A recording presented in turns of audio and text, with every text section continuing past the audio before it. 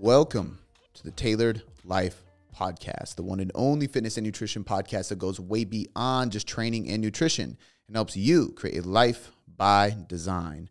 I'm your host, Cody McBroom, and today with me is a special guest for a round two, and that is Dr. Greg Wells. We're going to link episode 750 in the podcast show notes. That is the first time he was on the show. Phenomenal episode. And today was nothing shy of that. I literally could have kept talking to this guy for another 3 hours. It was so hard to stop just because the conversation is, this sounds so weird, but electric. I can't think of any other word to describe it, but we can just keep going on. And you can tell his knowledge and his expertise by how many random questions I throw at him and how much research and how many studies and how many times he's gone through this to study for the book he just wrote and so on and so forth. But he always has an answer and a great description for whatever question I threw at him, which just makes the conversation that much more phenomenal because I can geek out and I can get so much out of him as a guest on the show. But he just recently released a book. We interviewed him last time for the last book he did, so we had to bring him on for this book, and it is called Powerhouse. Protect your energy, optimize your health, and supercharge your performance. Greg has done countless research studies on human performance, helping everybody from Olympic athletes to Navy SEALs to CEOs to children suffering from diseases. And that's what he mainly focuses on now. And so in this book, we really dive deep into how to optimize your health, optimize your life, optimize your body, your fat loss, muscle growth, performance, aerobic ability, everything you can think of at the most foundational level you can get to, and that is these cells, the mitochondria. And I know that sounds pretty geeky and sciencey, and we're going to get there, but this is extremely, extremely important. No matter what your health or fitness goal is, this is literally the foundational layer that helps you start any of that. So I know you're going to get a lot out of this episode, and I really bring out the best information in him, not to toot my own horn, but I know what you guys want to hear as listeners of this podcast, and I make sure to pull that out of him. And we're also going to link his book in the show notes, as well as his website, his Instagram, all that kind of stuff, because he puts out so much great content. And you got to get your hands on this book. It just dropped yesterday, so you can get it right now, and we'll put that link in the show notes. So I'm going to stop ranting, but this podcast was phenomenal. You're going to love it. I cannot wait to share it with you. And without any further ado, let's get into the podcast with the one and only Dr. Greg Wells. All right, Greg, I am excited to have you back on officially. And this worked out perfectly because as of yesterday, your book is out and we can really just kind of summarize what it's about, tell the people why they need to get this book. And I'm excited to dive into that. But before we do, just brief introduction of who you are, because we've had you on the podcast before. So some of you listening might have already heard that podcast. Honestly, one of my favorite podcasts. It was such a great conversation between the two of us. And that one was really cool because I didn't know a ton about you. And so I was like, let's see how this goes. And I was just blown away, which is always, it was phenomenal. So, everybody, that was episode 750, which we'll also link in the description of this podcast. So you can go check that out, listen to it. I highly, highly suggest it. And today we are going to dive into, his new book, because last time it was about his last book. So, but before we do, kind of give us a brief introduction before we dive into that for those who didn't listen to that yet and have not heard you have podcasts out, you have videos, you have content, you have books. If somebody doesn't know you, who is Greg? What do you do? Why do you do it? Got it. Cody, great to see you again. I'm so happy to be back. We had such a good chat last time. So psyched to be back for another chat. I'm a physiologist, so I do research on human performance and health. Two aspects of my work. I do human physiology for athletes and I have a consulting practice for business people, but then I run a research program at the Hospital for Sick Children in Toronto in exercise medicine, where we publish research on how we can use sleep, nutrition, exercise, mindset to help kids with cancer and cystic fibrosis and heart conditions and those sorts of things. So broadly speaking, I'm a scientist, I'm a researcher, but I love doing public speaking, love doing podcasts, love writing books just to share everything that we learn from all of those different areas with everybody so that we can all live a great life, get healthy, and do fun stuff. So that's what it's all about. Yeah. And I'll just say, because you're humble and that was put lightly, and I know we're obviously this is round two, so we don't need to dive too much in your story, but there is so much more impressive things about Greg that you can hear on the last podcast. And we got introduced originally because I believe Precision Nutrition, you helped them with some of their certification stuff, and they introduced me to you. And then you proceeded to tell me about, you can correct me if I'm wrong, because I don't want to give credit if it's not there, but Olympians and Navy SEALs and all kinds of crazy people that you have actually been able to coach and help with just improving their performance mentally, physically, and everything, right? Yeah. So I broke my neck when I was 15 years old. That kind of started the journey. I was a competitive swimmer growing up, broke my neck, did rehab and neurosurgery and all that sort of stuff, which sparked an interest in kinesiology. So I did a kinesiology undergrad. Then I did a master's in exercise science, PhD in respiratory physiology, and then 2 postdocs, one on respiratory medicine, one on biomedical engineering. Throughout that time, I've consulted with the Canadian Olympic team through the Sports Center network. So I was a physiologist for a couple hundred Olympic athletes, many of whom went on to win medals and set some world records and all those sorts of things. In parallel to that, I've always sort of gravitated towards helping people in the military. So spent some time helping people in special forces in Canada and the US. And then also, of course, probably since about 2003 is when I started at Sick Kids. And that research program emerged out of all of the sports work that we had done. So we needed to build an exercise research program for kids with cystic fibrosis. Initially, that led into stuff with cancer. That led into some work in heart conditions and lupus and inflammatory disorders. And all of that has been growing. And then since about 2010, I've been doing a lot more public speaking, a lot more consulting, and helping businesses apply all of these ideas because I want people at work to do better. And of course, applying as much as we can to schools as well, because if we can help people at work and at school, I figure that's where we spend about 80% of our lives. And so that's where I think we can have the best chance of helping the most people. I love it, man. And it's so cool too to hear that.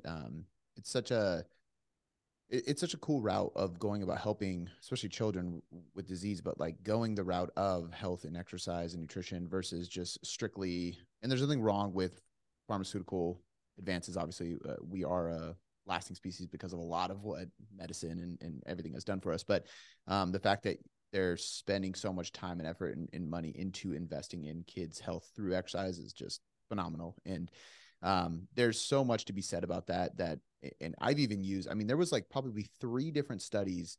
One that really stands out to me, and this is all just from our last podcast, but that I've used in my coaching practice. But like one that stands out to me is like the research on walking and moving and being outdoors with green scenery around you and the influence that can have. And I remember being like, love it because I'm already biased to being outside. I live in the Pacific Northwest and I'm like always walking through the trails and everything. But there's just so much research that people don't know about in regards to exercise, improving your health and longevity and disease prevention and immune function, all these things, that it was really cool to have you on the podcast. And we're obviously going to dive into some of that today as well. But it's just cool. I just want to commend you for being a big part of influencing the medical community, the children who are suffering by doing it in that way. It's just so cool.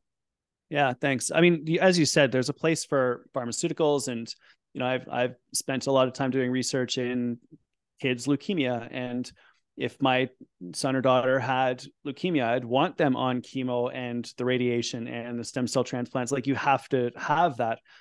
But after that's done, you need to get back to thriving again. And that's where sleep, nutrition, exercise, mindset play a role. And so when we talk about prevention of disease, that's sleep, nutrition, exercise, mindset. When we talk about treatment of disease, of course, we need everything in our arsenal to get better and deal with those illnesses. And then, of course, recovery from illness is where we can use sleep, nutrition, exercise, mindset as well. So I almost think of it like bookends to the treatment. And that's where we like to spend our time, like enhance what happens in the hospital and help the kids as much as possible once they're out. Yeah. Yeah. That's a really good analogy. I love that. Let's shift gears and talk about your book, because I think if we keep talking on this realm, we'll start touching on some of the things inside there.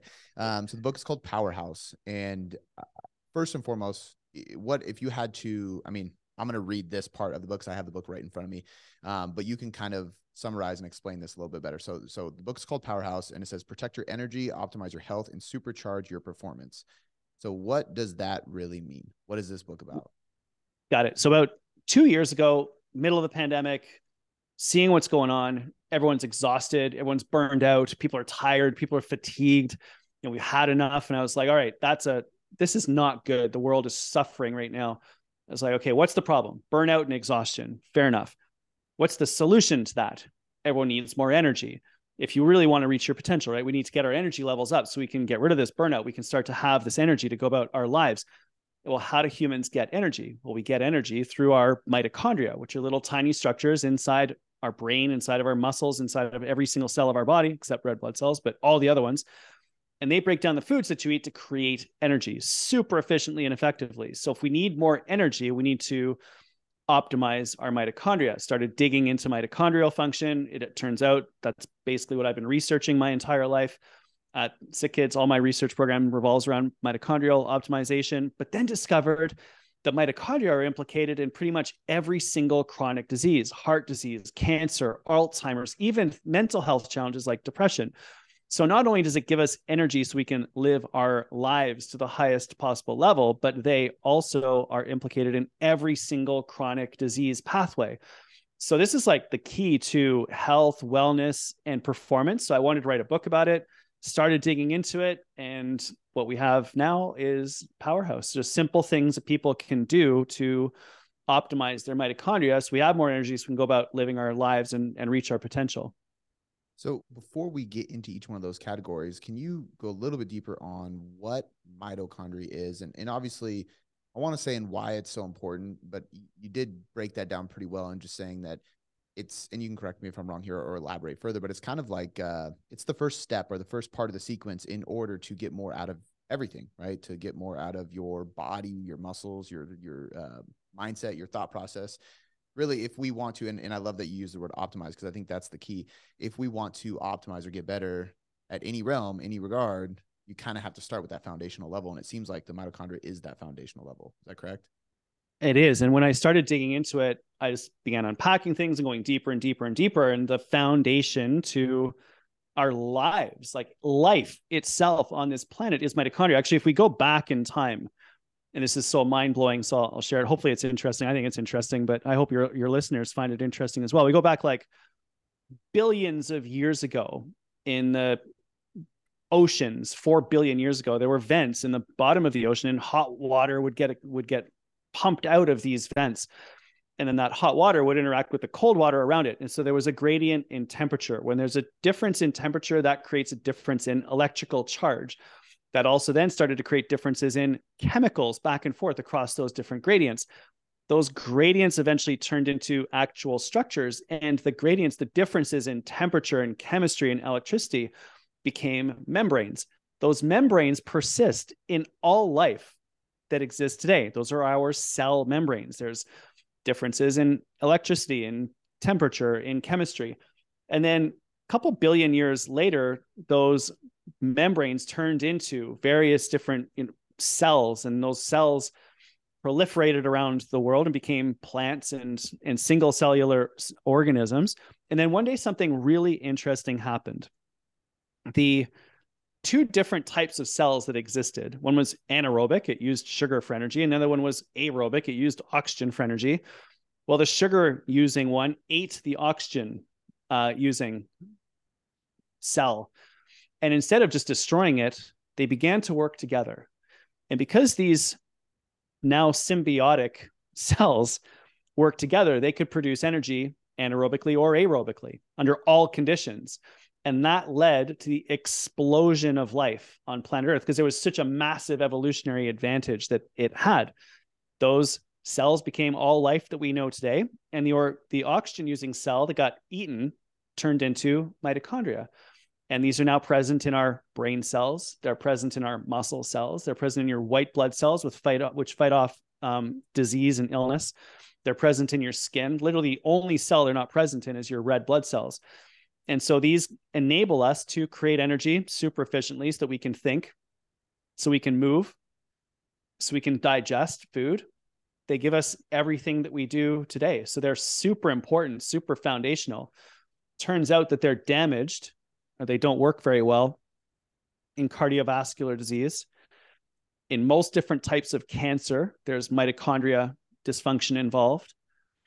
They're dysfunctional in neurons when we have and experience depression. But the wonderful thing is they're hyper responsive. They adapt to breath work. They adapt to exercise. They adapt to hot and cold, to nutrition, to our mindset, to stress. So as much as they're very sensitive, they can get worse if things aren't good. They can get a lot better if we do things right. So I'm super hopeful that it gives people like the scientific rationale for doing it. They're super important. They matter for everything, but they can change. And that's what's really exciting to me. So this might not be a question you can answer, or it could be the $1 million question. it's kind of like the chicken before the egg thing. So like with these diseases like cancer, anything like that, is it that somebody's unhealthy mitochondria or like poor mitochondria causes more disease, or is it that disease destroys mitochondria? And I guess I'm kind of wondering from a standpoint, and this even goes to almost everything, like when we try to disassociate preventative from recovery or like prehab from rehab kind of thing. Like people talk about meditation and I need to meditate when I get anxious. I'm like, well, you should probably meditate to not get anxious. And it's kind of like, well, you can use it for either or whatever, but is there anything to show that poor mitochondria comes first, or is it that disease causes issues with mitochondria? It turns out both are true. And so when we first started looking at this at SickKids, one of the first research projects that I did at SickKids when I started to do my work there was around cystic fibrosis. So cystic fibrosis is a genetic disease. You're born with it, and there's dysfunction in the way that proteins fold in the membranes. And as a result, there's differences in sodium and chloride across channels, and especially present in the lungs. And so you have a hard time clearing sticky phlegm out of your mucus out of your lungs. And so there's infection that eventually damages the lungs, and the lungs deteriorate over time. Fortunately, there's some incredible new drugs now. So cystic fibrosis used to be a death sentence. And very recently, the lifespan was like 30 years. Now it's lengthening and lengthening and lengthening. And these incredible new drugs that are so good that actually you probably die from something else if you have CF now, which is super exciting. But our research showed that, in fact, the cystic fibrosis transmembrane regulator was present on the surface of mitochondria, and that they were, in fact, not functioning very well. So in the case of cystic fibrosis, it was primary to the disease. The dysfunctional mitochondria were primary to the disease. But we also think that because cystic fibrosis is systematically, inflammation is present sort of everywhere because they're fighting off illnesses and bacteria constantly, that systematic inflammation also damages mitochondria. We know that in obesity, the fat droplets that are inside of our cells run and move right up against mitochondria. That has been shown to damage mitochondrial membranes. However, there's other situations like if we do not exercise enough, for example, mitochondria deteriorate and get worse.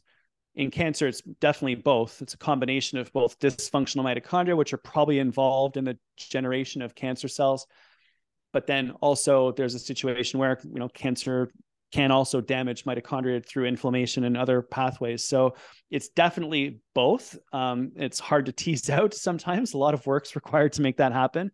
But it's definitely it's not just a chicken or the egg. It's actually the chicken and the egg in this case. Okay. Couple questions based on what you just said.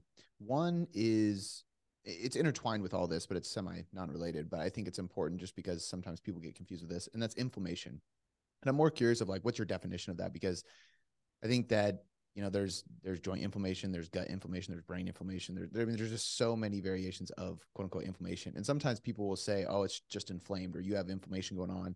And if I were to say, what is inflammation? They would have no idea. Or people just think of bad, or it's swollen, and it's like, well, I guess it depends on what you're talking about, so what is your definition of inflammation, or what is the definition? Is there one, or is it multifaceted? Multifaceted. Let me see if I can explain this in a good way that everyone can understand, because I think it can provide people that are interested in fitness a huge amount of context for what they do or what they don't do. So you have a cell, and inside the cell, there's membranes and nucleus, and that has all your genetic material. There's mitochondria that create energy and all sorts of other structures. When you experience stress, and we experience that as mental stress or physical stress, but in the cell, there's the same thing. There's stress. It can be mechanical, so you can tear tissues. It can be chemical, so there could be some disruption of physiology. So, for example, let's say you lift weights. Mechanically, you would tear some protein fibers and amino acids. Those would then stimulate the body to get better. If you go for a run and you sprint up a hill, you break down sugars that produces lactic acid. Those are chemicals that we detect as well. Those can be disruptive. So it can be mechanical stress, like actual physical damage, or chemical stress inside of our cells. that then triggers something called oxidation, especially when we breathe and we use oxygen to create energy to heal. There's an oxidative process that happens. That's an important part of the response.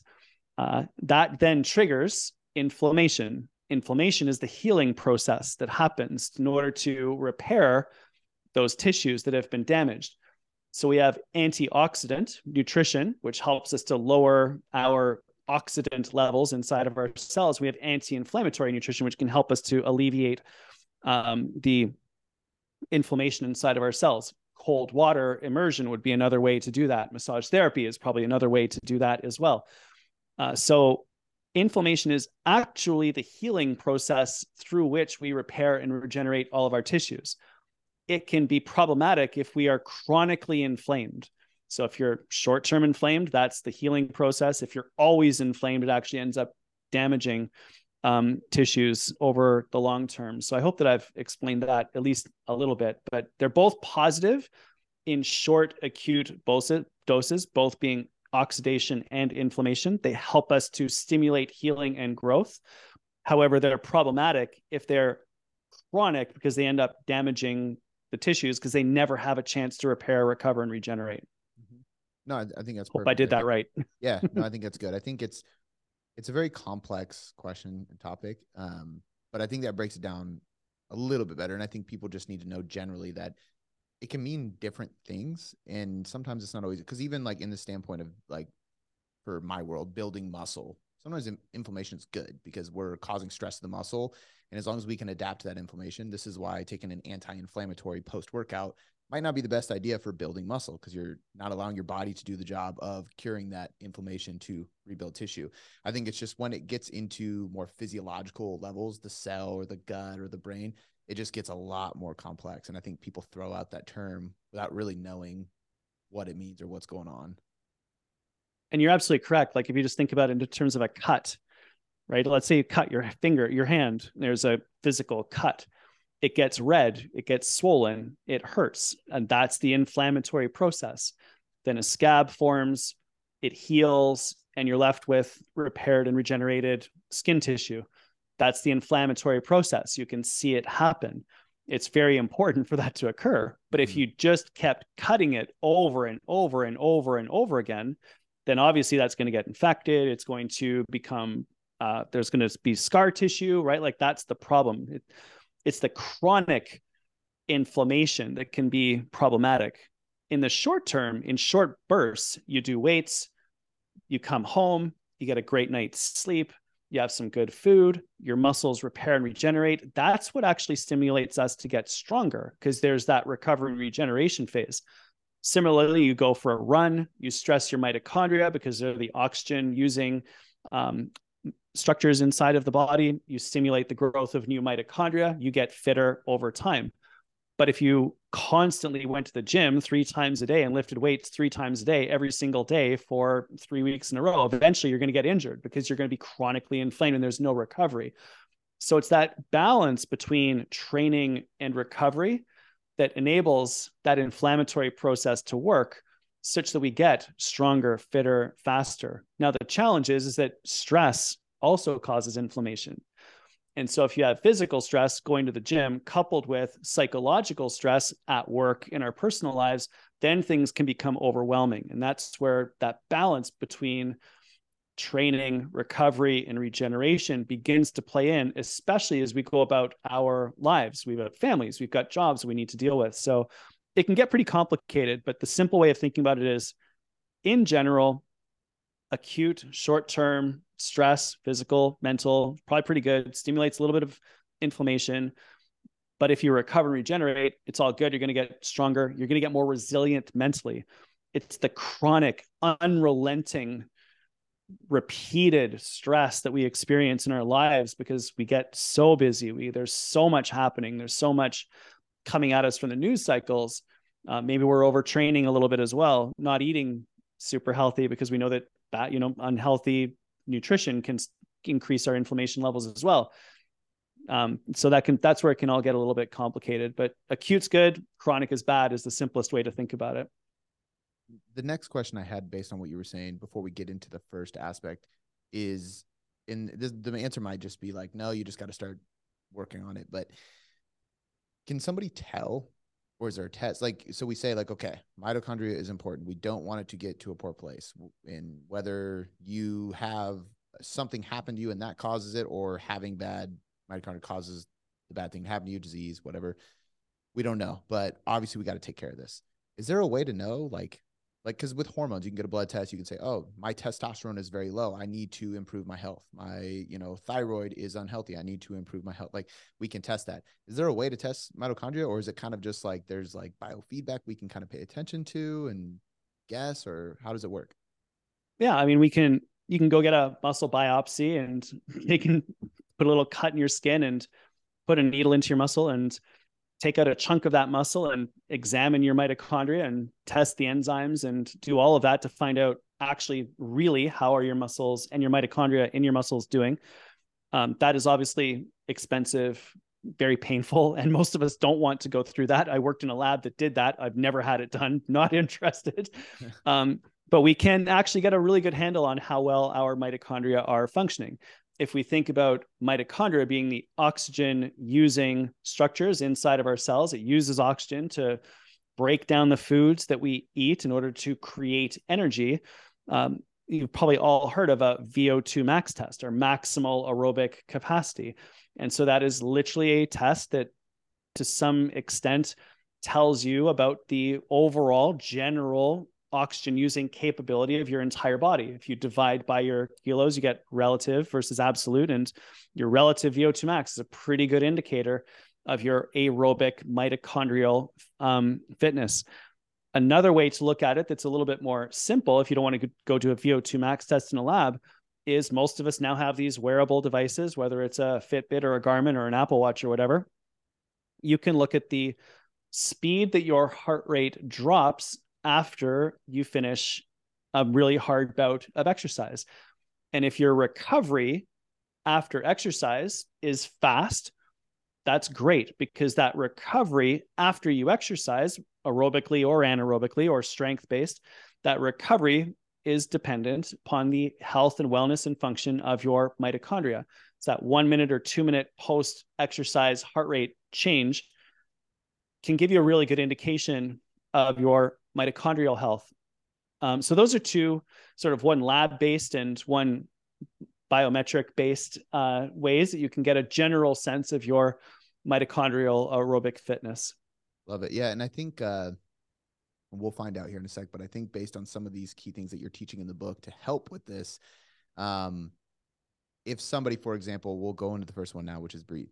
But let's say, and I haven't read through everything, so I don't know how accurate this is, but let's say there's some breathing exercise or something, and somebody really struggles with it. That could be a sign that maybe you're not in the best place with your mitochondria. You need to improve this. Versus if somebody goes through this and they're like, oh, that was a breeze. Well, that's probably a good sign. So you can even kind of self-test as you're going through some of these practices, because I'm assuming regardless if you're in a healthy place or not, you want to do these. So let's dive into the first one, which is breathe. And I love, again, I think I told you this before we started recording, but I love the way your books are always broken down, because it's like, it makes it so easy to like look at the table of contents and go, okay, what is this book about? And what is he going to teach me? And there's like there's 4 main key components that you're going to really go into. And then there's, I believe, a whole like challenge at the end of it and stuff, which people will have to get the book and see to go through it. But the first one is breathe. So tell us why this is important, what you go through in this section, and what the listener can learn when reading this section specifically.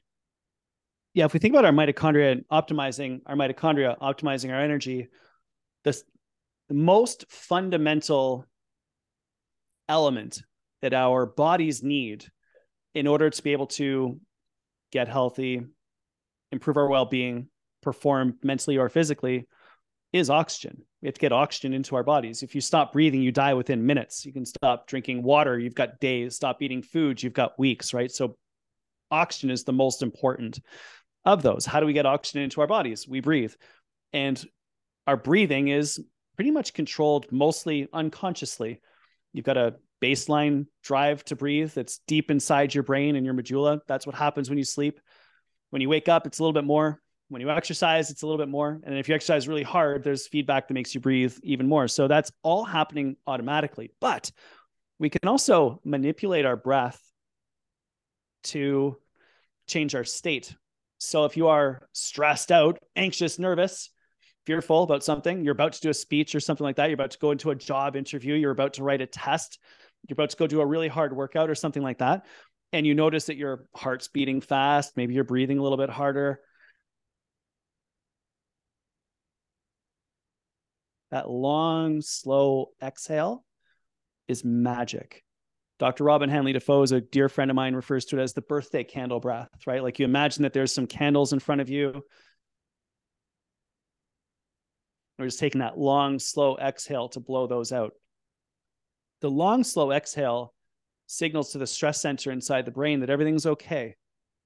We can relax, we can calm down, and we can do that deliberately. It's a really powerful tool that we can use to take our activation level down a few notches. And in right now, I mean, so many of us are struggling with anxiety, with fear, with uncertainty, with the news cycle, and it's so easy to get caught up in that.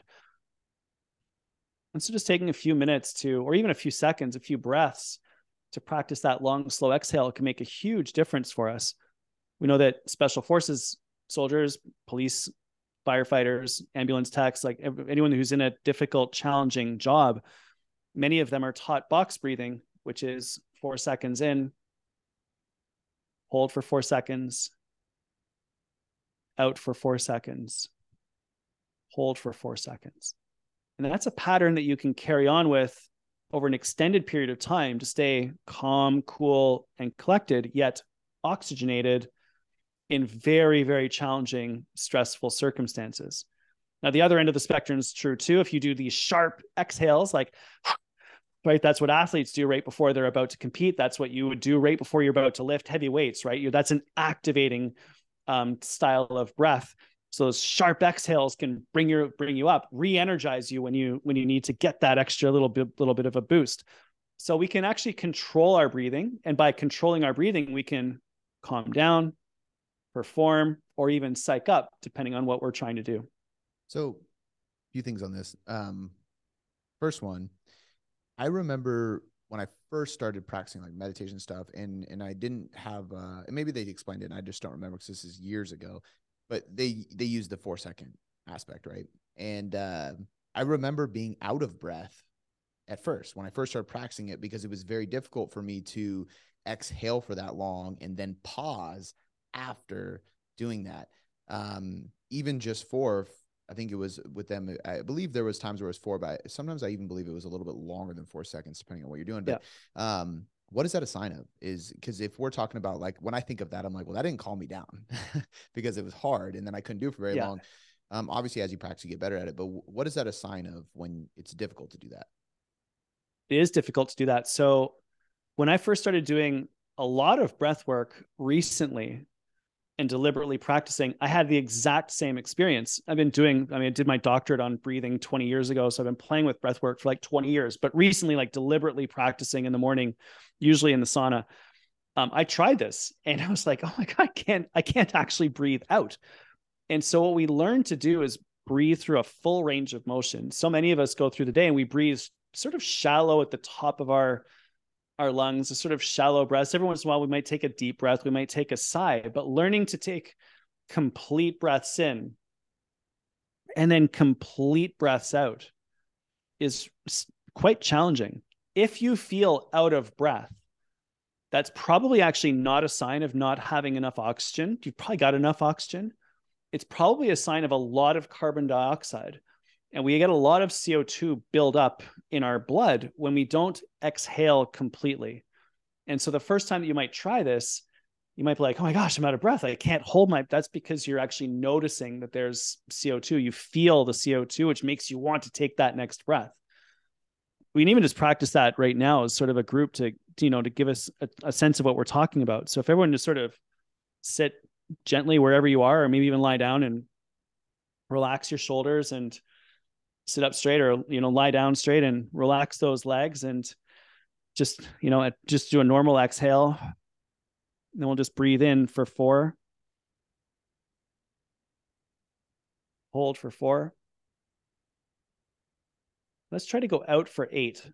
1, 2, 3, 4, 5, 6, 7, 8, hold, 3, 2, 1, and then in. Right? That's a weird feeling to go through that complete range, especially breathing that much out, right? Like it feels weird. So it's a really cool experience. I was like out. My breath was gone by 6. Yeah, that's right. And like you'll be in like, it's 3 and I'm out. How do I stay here for another long? And that practice, you'll learn to breathe completely in, you'll learn to breathe completely out.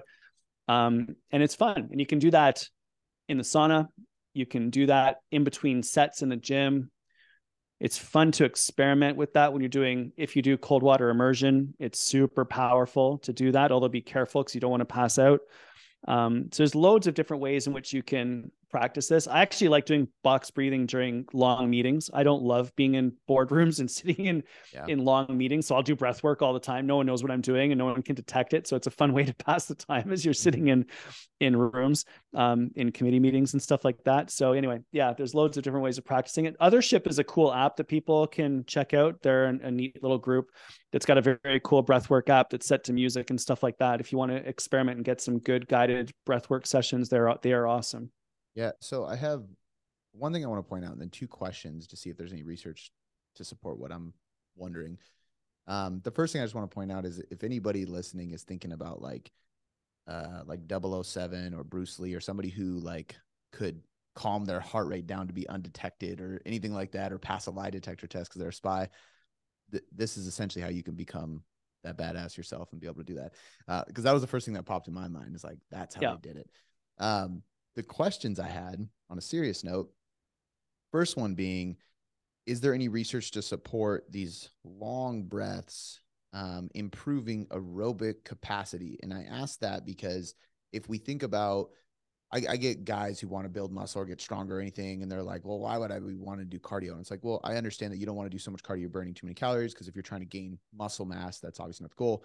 However, if your aerobic capacity is better, you will recover faster between reps and sets and workouts, and that's going to allow you to do more volume and recover from that volume, and that is what builds muscle. So I'm wondering if this helps improve that, because obviously if you improve your breathing, it will in turn help you recover between sets, reps, and all that stuff pretty accurately, as though maybe it's not the same as that exact thing as cardio, but this could be another added thing that doesn't burn as many calories that would help that. Yeah, absolutely. And I've watched a lot of your content recently, actually, and that was one of the ones that intrigued me a lot, was that issue around calorie burn and minimizing that outside of lifting weights in order to make sure that you're gaining as much muscle mass as possible. It's an interesting idea. And there's a couple different, let's break this apart. So let's say you're lifting, you do a really hard set, your muscles are burning. It was like, let's say it's squats, right? Like you're doing 12 squats, heavy weights, you're completely full of lactate, you rack the bar, and then you got to recover. That's where the long, slow, deep breaths matter, because what's happening there is you're blowing off the carbon dioxide. And when we exercise really hard intensely, we break down sugars. And when you break down sugars, you create lactic acid, and that breaks into 2 pieces, lactate and the acid component. The acid component actually is linked to carbon dioxide. And so when you exhale deeply, you blow off that CO2, which reduces the acid load in your blood and then your muscles, which enables you to recover between sets. So those long breaths in between your sets is what's enabling you to stabilize your internal physiology to get back to resting so that you can do another set hard. So practicing that breath work between sets is massive because it enables you to do better work more often. In terms of cardio, what cardio overall does, and let's just say that could be walking, that could be jogging, swimming, paddling, whatever it is, rhythmic, repetitive activity over an extended period of time. That's what stimulates improvement in your heart function. That's what stimulates improvement in your lung function. That's what improves your red blood cells. That's what improves the mitochondria inside your muscles and inside your brain. Super important as well. All of which sets the stage for better health. And of course, strength training does that as well. But ultimately, what you're building there is a capacity to do more work more often. And of course, you've got to be careful because you're burning calories and you want to make sure that those calories go towards muscle development if that's your objective. And so I think they play beautifully into each other. When we're doing cardio, walk, run, jog, swim, bike, paddle, the game with breath work is something called entrainment. And what that means is that we're just simply breathing in pattern with the movement. So if you go for a walk and you allow your mind to wander and you stick with a consistent pattern, eventually your breathing will sync up with your movement. And that's what enables your brain to relax. Your mind starts wandering. You get out of beta brainwave stress mode down into alpha mode or theta mode, where you can be creative and you can ideate and problem solve. It's really good for our mental health. And so that entrainment pattern, breathing and rhythm to the movement, is so powerful when we do cardio. It's the same thing in the gym, right? We want to inhale or exhale on contraction or lengthening of the muscle, eccentric or concentric contraction. So it's definitely part of all of it, but that's how I kind of think about breath work from a strength perspective, and then also from a cardio perspective. I love it. It's in a way, I guess it doesn't necessarily, it's hard to say, because obviously when you're running and you're contracting musculature to do it, it probably has more of a I don't know if strengthening is the right word, but a strengthening effect or a progressive effect with cardiovascular functions rather than just breathing. But I got to imagine that breath work is going to improve your oxidative and respiratory system, which in turn helps cardio. Obviously, it helps the strength training aspect as well. But I guess only because I know I'll get this question, do you believe it's going to still help? Like somebody's listening, they're like, I hate cardio. I don't want to do any cardio. Will this help my strength training, or is it only going to help my cardio, in which cardio will help my strength training kind of thing? Does that make sense? It does. I get it that people don't like it. You got to do it. You got to do it, right? Like it's so good for your brain. It's so good for your heart. It's so good for your lungs. It's so good for your blood. It's so good for your kidneys. It's so good for your liver. It enables you to recover and regenerate faster between sets. Of course, it improves your cardio, but the better your cardio is, the better your strength training is going to be. You're going to lift heavier weights more often. We did a really interesting study on large number of very elite golfers, and we studied everything: vertical jump, hand grip strength, I think, core strength and stability. But we also did a cardio test, and out of the 20 plus metrics that we tracked, we then looked at a host of golf metrics as well: short game, long game, putting, overall score. And the highest correlate with golf performance, golf, right? It's not the most aerobically demanding sport in the world. In elite performers was cardiovascular fitness. Wow. It was whoever was most cardiovascularly fit tended to be the best on day 4 of a tournament because they were the less fatigued. And so if you're looking at it in terms of your training, not just a set, but in terms of your overall training, the total volume of training that you're able to do and sustain, I believe that cardio is the foundation for you being able to do great work, not just on Monday, Tuesday, Wednesday, Thursday, but on Friday, Saturday, Sunday, more consistently, more often. Plus just the mental health benefits and the overall health and longevity benefits as well.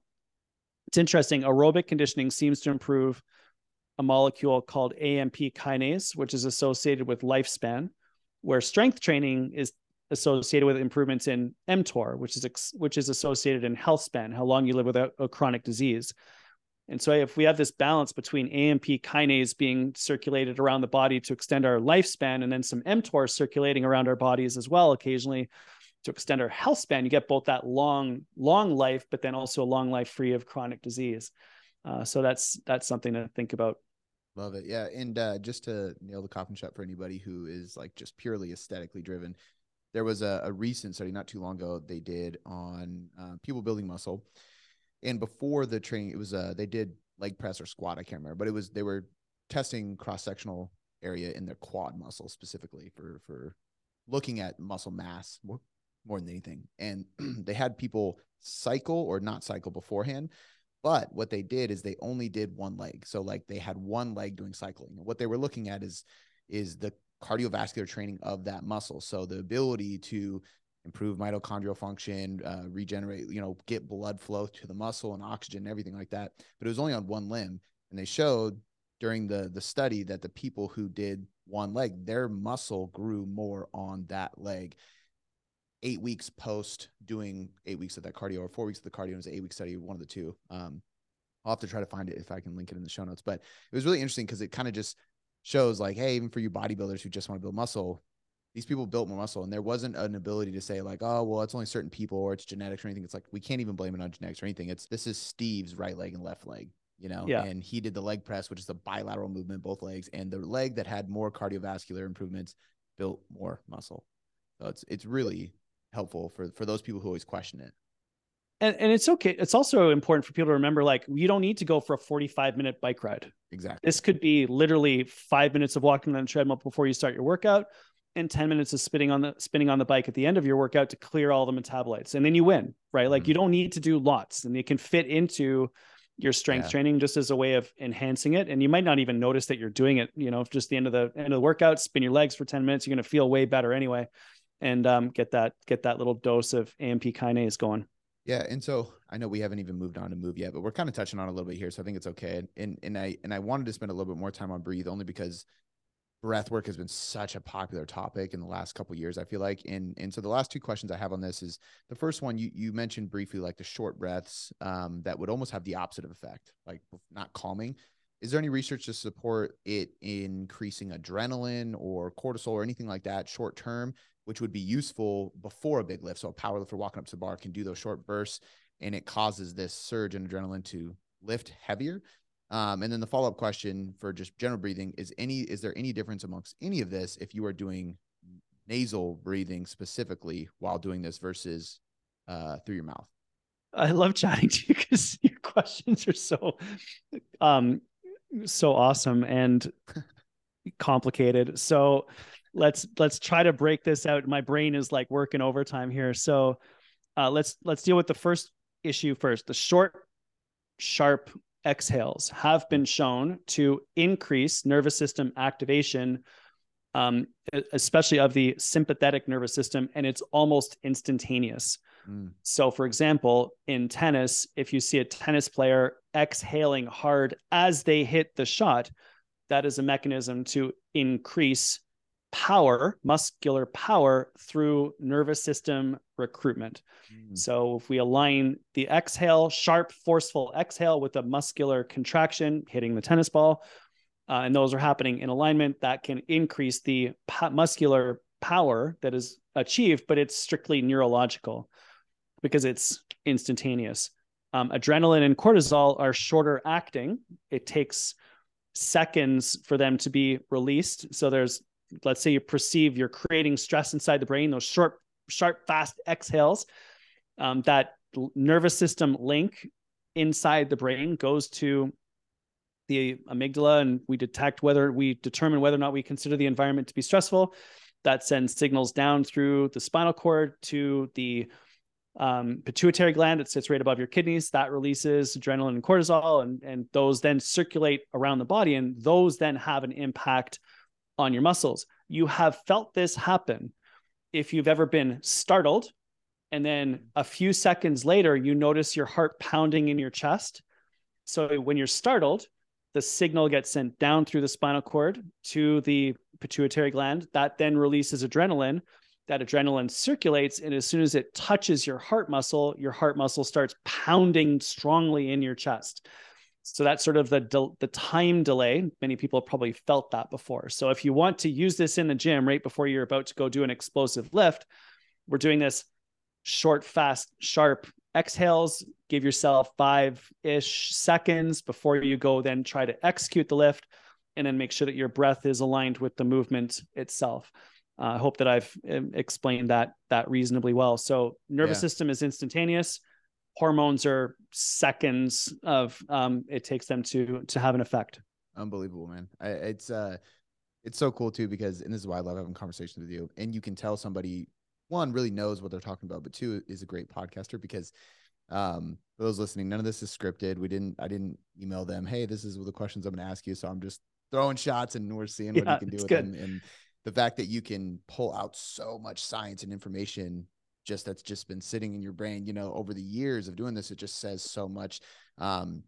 And I can relate to that a lot. Forgot your second question too, by the way. I skipped your second question completely. I forgot what it was.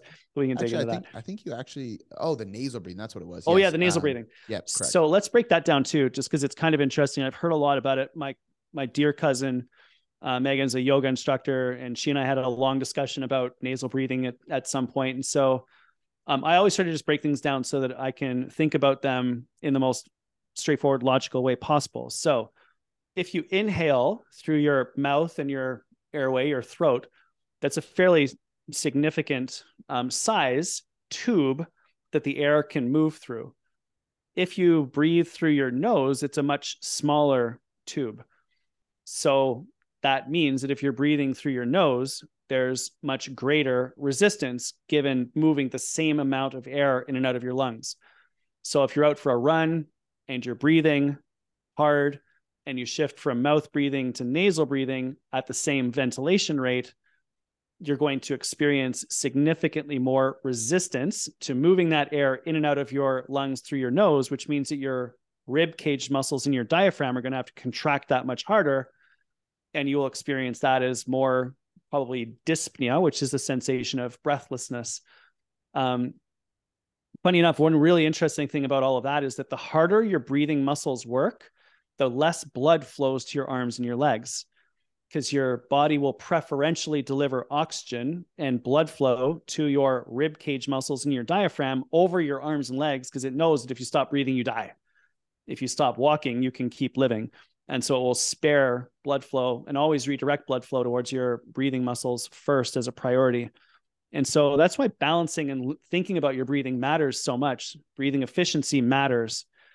The way in which you breathe during exercise can make a huge difference to your performance, whether that's in rowing, swimming, lifting, even archery and shooting, it matters.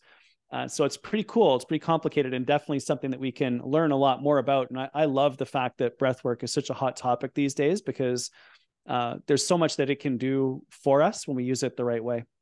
So just real quick, obviously it's a smaller, shallower, is that, I guess to conclude that answer, we should be focusing more so on breathing, because it almost seems like it's more difficult to breathe through your nose because it's smaller, which is probably why we compensate by breathing through our mouth.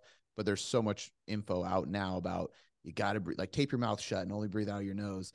So are you aligned with that? You're saying that it's probably going to be better and more beneficial for your mitochondria as well if you breathe through your nose, or is it not really matter as long as you're getting oxygen in? I would say that like at the cellular level, I'm sure that there's some people that are going to listen to this and be like, he's totally wrong. This might be the most controversial thing that I say. So let me make sure that I sort of couch my answers. At the cellular level, at the mitochondria, probably doesn't matter, because it's just oxygen arriving at the mitochondria. It doesn't care whether it came in through your mouth or whether it came in through your nose. Having said that, from a work of breathing perspective, keeping ventilation constant, it is much harder to move air through your nasal passages than it is through your mouth, because they are smaller tubes. The resistance will be higher. It's just physics. So the work of breathing will be higher at the same ventilation rate. Having said that, there's some research that suggests that the nerves that are innervating the nasal passages are sensitive to air movement, and breathing through your nose can have some physiological benefits. I think that that's probably more likely in light to moderate levels of exercise, probably not more intense levels of exercise. And there's definitely some benefit in terms of learning to breathe completely through the full range of your tidal volume. Taking deep breaths slowly and smoothly through your nose is probably a better tactic than doing so through your mouth, if you're trying to learn how to breathe and be mindful and all of those things. So I'm gonna lean probably a little bit more towards, if I had to choose one during exercise, I'd probably breathe through my mouth. If I had to do one during yoga and meditation, I would definitely do it through my nose. How about that? I'll couch right in the middle there and say it depends on the activity. No, Greg is anti-nose breathing. We're gonna make that the sound. Oh my God, I'm done. That's I'm smoked on Twitter. People are gonna crucify me for that one, but we'll see. Who knows? Yeah, there's some nasal breathing camps for sure, and I've read the book Breathe, and it's fantastic, and there's a lot of but it's good to hear that too, because I think not being against, not that it's we're not against it. I'm going to make that very clear. You're not saying Yeah. that, but I think it's important because I think some people were like, oh my gosh, like I'm screwed. I breathe that. I'm a mouth breather. My stress is going to go through the roof. My performance is going to suck, and they made it so impactful and serious. And I understand that's part of what sells. And so that's good. And I think that our answers of like, there's times for this are not nearly as sexy, but it's good to preface it that way. So we've touched on quite a bit with breath, and we still have move, energize, and thrive. So we're going to try to move through those a little bit quicker, but it's so hard for me to move through any subject quickly with you, man. There's just so much good information. I love it. So no rush, man. We can do another session another time. We'll go where it's interesting, and that's a great place to land. So it's all good. Wherever we go is cool. So we got move, energize, and thrive. So let's just kind of like, if you want to kind of summarize those three, we've obviously touched on how important exercise and cardio is. So I'm assuming that's kind of what move is, but break down like why, I guess the big bullet points of those three: move, energize, thrive, and why you ordered them in this way, if there was a reason for that, with breathe, move, energize, and thrive. So breath work and breathing is just simply getting oxygen into your mitochondria. The next step is to get more mitochondria and get those mitochondria that you have stronger and healthier. So how do we do that? How do we stimulate our bodies to produce more mitochondria? Well, we challenge them. The way that we challenge your mitochondria in your muscles is through exercise. And so when we move our bodies, whether it's strength training or cardio, doesn't matter. They both stimulate your mitochondria to get better in different ways. One through the work itself, cardio, and one through the recovery and regeneration, strength work. That stimulus for us to grow new mitochondria is quite powerful. We can create many new mitochondria very, very quickly. And those are stimulated through muscle contraction and metabolites that your muscles produce. Those act on your DNA and tell your DNA, hey, we need more mitochondria so we can exercise a higher level in the future. So get new mitochondria, mitogenesis. Your mitochondria get stronger and more effective. There's more folds in the surface and the membranes of the mitochondria, and you get more mitochondrial enzymes, which are the little chemicals and pathways inside your mitochondria that break down the foods that you eat to create more ATP, which then go off to fuel your muscle contraction.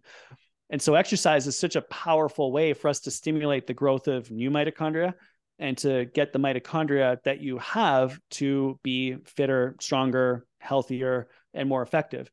The cool thing is that applies inside muscle tissue. It applies inside the brain, applies inside your skin, and applies in many different tissues inside the body, which is why exercise has these broad ranging effects inside the body. You might just go for a walk, which is, just your legs, but the benefits inside your brain are significant, even though your brain isn't actually, doing the walking per se. So it's kind of cool how all of that works. But if you want better, healthier mitochondria, exercise is the way to do that. I love it because it's a cycle too, because the mitochondria is going to help your exercise.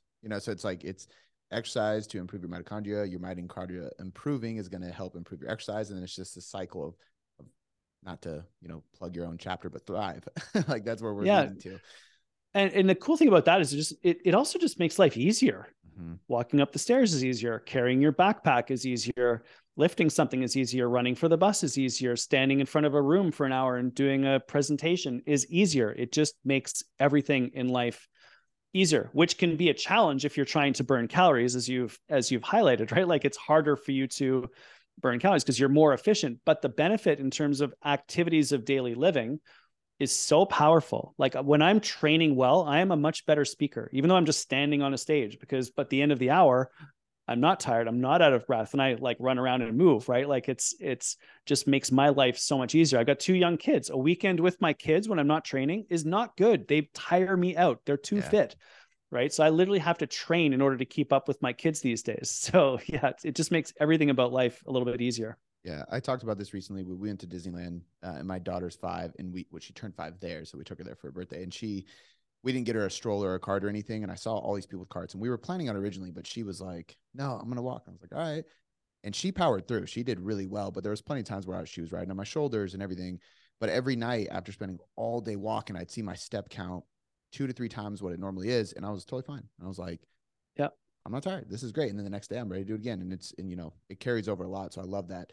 And I guess that kind of leads us right into energize, right? This is basically a cyclical process to just create more energy throughout day-to-day life. Is that kind of the idea? Yeah, you want to fuel your mitochondria, right? And this gets us into nutrition, but it's not just your mitochondria, it's all tissues. And it always leads us into healthy eating, getting away from processed foods, optimizing our carbohydrate intake, proteins to rebuild tissues, fats to make sure that your nervous system's functioning really, really well. But back to what we talked about earlier, oxidation and inflammation. There are foods that have antioxidant effects. There are foods that have anti-inflammatory effects. And we want to have this cycle. We want to oxidize our tissues, but then heal, repair, and regenerate them afterwards. We want to inflame our tissues through exercise and even mental activity, such that our muscles get stronger. There's that stimulus for growth, that stimulus for resilience. And so anti-inflammatory, antioxidant nutrition, I think, is really powerful and important for us. That's basically eating the rainbow, multicolored, polyphenols, flavonoids. There's so many spices are amazing for us. Grass-fed beef, wild fish, cold water fatty fish with lots of omega-6s. There's so many amazing foods that help us to recover and to regenerate and to heal and to repair. It's almost like a shift in our nutrition, thinking about our nutrition as fuel only to fuel, but then also for healing. And I think that's an interesting way to approach it these days, right? Like when we're eating our food, is this going to help me to heal? Is this going to make my body healthier? Is this going to make me happier? Is this going to, and I'm not saying don't have a treat ever, right? Like, of course, I take my kids for ice cream from time to time. We just try not to keep it in the house because then I will eat it all for a host of different reasons. Anyway, so that's the main idea there. It's just energy, but not just fuel. We're also looking at it from a healing perspective as well. You talked, I don't know if these are, I don't know if synonymous is the right word, but they're together, or if these are completely separate, or if they just impact each other. But the oxidation, we talk about oxidation and antioxidants and the oxidative system. And some of this has to do with breathing and breath work. So I'm assuming breath work kind of ties into all this. And this is going to be one of those questions that you might not be able to answer. And I can guarantee this, it's not a direct thing. So I don't want people to think, oh, if I breathe better, I lose more fat. But one of the interesting things about fat loss that people don't often realize is that, when you kind of breathe fat out, if that makes sense, because when we go through lipolysis or fat oxidation, we're burning fat. A lot of people don't know what happens to fat. Like, where does it go? And a lot of times, from the research I've read, you actually breathe out a lot of this, right? It happens through oxidative processes and breath. And that's why aerobic capacity and aerobic training is really helpful for fat loss. In having a good aerobic system helps with continued fat loss. And there's plenty of research to support that. So my question is the breath work, and obviously it's tied to, if you breathe better, you're going to move better, because when you're moving, you're breathing better. And when you're breathing better while you're moving, you move better, and so on and so forth. These things are going to give you more energy. So I love how they're all tied. But is there enough tie into fat loss directly? And I ask this a lot because there's a lot of coaches and individuals that listen to the podcast who are mainly focused on body composition and health. So is there any tie-in with this? Do you feel strongly enough to say that if you have good breath work, you actually probably would see improvements or be able to improve fat loss? And maybe it's not a direct thing. Like, we know you take caffeine, you got energy. It's not like that. You're not going to, do some breath work and you're going to drop 5 pounds. But does this make sense? That'd be cool, though. With that? It would be. So let's think of it in these terms. I think that breath work enables you to have a dramatic positive impact upon your energy levels. You're getting oxygen into your system. You use oxygen to create energy. It blows off CO2, helps your tissues to be a little bit healthier. And it really has an impact upon your stress levels. You can use breath work to calm your stress levels down. And we know that if we manage our stress effectively, that's a very powerful tool that we can use in our fat loss toolkit. Breathwork is also incredible for calming us down to enable us to sleep better. We know that when we sleep better, we're better able to regulate leptin and ghrelin, two hormones that control your appetite and satiety. So you make better decisions throughout the course of the day with regards to your nutrition. So it helps with sleep, helps with stress, helps with energy. Then we move on to the move section.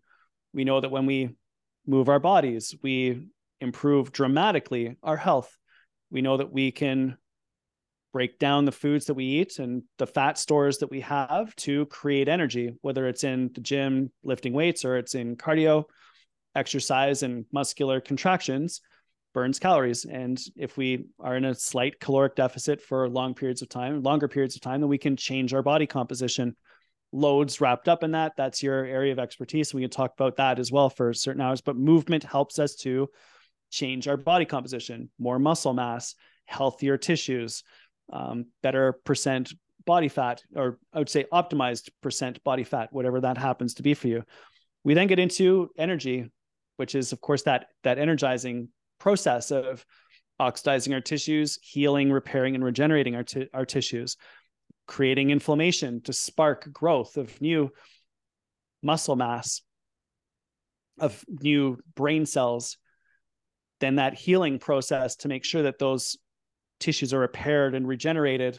And that's how we get stronger over an extended period of time.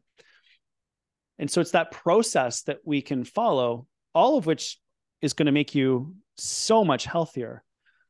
It's very straightforward. It also helps us to get rid of a lot of the extreme ideas that are out there, because really it just comes down to manage your stress, get good sleep, move your body, whole host of different ways, build muscle mass, eat for fuel and healing, get rid of the junk, and you're gonna win 98% of the battles. But like I said, this is your area of expertise. I'd probably lean on you more for your thoughts on this as well. I mean, it's a good answer. I think that ultimately it's questions like this are more indirect. It's like, will it help? Yes, but it's not like breathe better, you will lose fat, So I think the way you said it is very good. And I think of this because I was going through a presentation on essentially aerobic training. It was all things like energy systems and stuff. And it got me kind of thinking of this exact topic, simply because if, there's a lot of people who say, well, you don't need cardio to lose fat, you just create a caloric deficit. And that's true. But if a calorie deficit puts you in a state where you are quote unquote burning more fat, and we know that the process of exhaling and a lot of it happening during sleep is your body literally going through lipolysis or fat oxidation. I got to imagine that the better your aerobic capacity is, your aerobic system, as well as your capability of breathing effectively and efficiently, you're probably going to have a more effective and efficient time at losing fat. I think that's like, and again, but we can spin that in any way. It's like any form of health is probably going to help you accomplish fat loss easier, so it doesn't even have to be just breath work. We can talk in any of these categories or other categories. They're probably going to directly or indirectly help your goal. I'm going to go with yes on that. I think that the game really is just about building healthy lifestyle habits you can sustain for a long period of time. And when we practice any of the above, your physiology and psychology will become optimized. They will not necessarily perfectly optimized, but they will go in the right direction, the direction that we want to go, and the direction that we want to try to get to. You'll have more energy. Your body composition will improve. You will experience less pain. You'll have more range of motion. Your psychology will be, the research would suggest that your psychology would be better, especially when it comes to mild to moderate mental health like depression and anxiety. There's a close relationship between all of the things that we've spoken about, and joy and happiness and thriving in our lives, which we all need so much of coming out of this pandemic. So I've been really trying to work on that lifestyle, overall healthy lifestyle approach. That's what I'm really trying to convey to my kids. I am right now trying to change my body composition to get back into doing some of the more ultra endurance stuff that I did prior to the pandemic. So I'm playing with a lot of these concepts that we've been speaking about, and actively working on a number of them. So it's complicated, but ultimately when I get confused or when I don't really know what to do, or I'm, like struggling with anything, I'm just trying to live a long time, just trying to be super healthy. What does healthy, long living Greg do in this instance? And that's like, yeah, okay, I know what to do. And it's drink water and, get a good night's sleep and spend time with my loved ones and go to the gym and go for a walk and, all those sorts of things. So yeah. When it comes down to it, you know what to do. And it's just a little decision that you make in that moment to go with what you want. Yeah. And to kind of conclude this, because we're going to wrap up here, is the last thing that we didn't really touch on is thrive. But I got to imagine that that's kind of, once you do all these things, you're in a state of thriving, and you can see what that looks like. And you can kind of explain that if you want, and then also add in, I know there's more to the book that we're not touching on here, and I want to leave that for the listeners to go get the book, which there's a link in the show notes of this podcast. I highly recommend you click that and go get the book, because there's actually, I believe, a protocol and a challenge and stuff. So if you kind of want to just kind of cap us out there, the last section is thrive, and then there's some extras in there for the listener if you want to explain those. Yeah, I mean, well, the ultimate objective with everything that I do is to help people live a great life, to help people reach their potential. And once you've done learned the breath work, once you've got the movement practice going, once you've got the healthy healing nutritional practices installed, and there's information as well about hot and cold and those hormetic practices that you can experiment with. The goal for me is really just to make sure that you thrive. Like, I want you flourishing in your life. I don't want you languishing in your life. I don't want you feeling stuck or burned out or exhausted anymore. And I know so many people have been experiencing that recently. So the last chapter of the book is just all about thriving. Like, what are some practices that I've learned from incredible people that I've had an amazing chance to hang out with over the last 10 years, traveling and spending time at conferences and working with some of the most amazing people on the planet, and encouraging all of us to get back to spending time with the people that we love in the places that elevate us, doing the pursuits that bring us joy and happiness. So there's a lot of stuff at the end just about like back to thriving, back to reaching our potential, back to reaching our true capabilities, and spending time with the people that we love and in the places that we love to be, doing the things that we love to do. So that's the end of the book is a little bit less physiological and a lot more just about like, let's have a great life. I'm so sick of being held back. Let's go. Yeah. And so that's what the end of the book is all about. I love it, man. Well, this has been an amazing podcast. I always enjoy talking to you so much. Like I said, for the listeners, the book is called Powerhouse. I'm going to put a link to this in the description of the podcast, wherever you guys can find it. We'll also link everywhere you can follow Greg. I believe you, obviously you're on Instagram, but I believe you also have your website that has a plethora of stuff. You have an app, you have yourself, you have a podcast as well. Correct? Okay. I didn't know if you've just featured all the time on other people's or it's yours, but we're going to link all that kind of stuff in the show notes. So if there's anything I'm missing here that you want to shout out real quick or tell the listeners before we go. No, just like I've connected with a lot of your listeners on social and had some incredible conversations. So don't hesitate to reach out, like DM me on Instagram. I'm at Dr. Greg Wells. Do a lot of stuff on LinkedIn as well, corporately. Website's drgregwells.com. Book is there, app is there, but don't hesitate to reach out. Just mention that you heard about me on Cody's podcast, and I promise you I will get back to you. It might take me a while, but I promise you I will answer you. I love it. Awesome. Well, thank you, man, so much for your time. I always appreciate it. Thanks, buddy. It was super awesome. Great to speak to you again.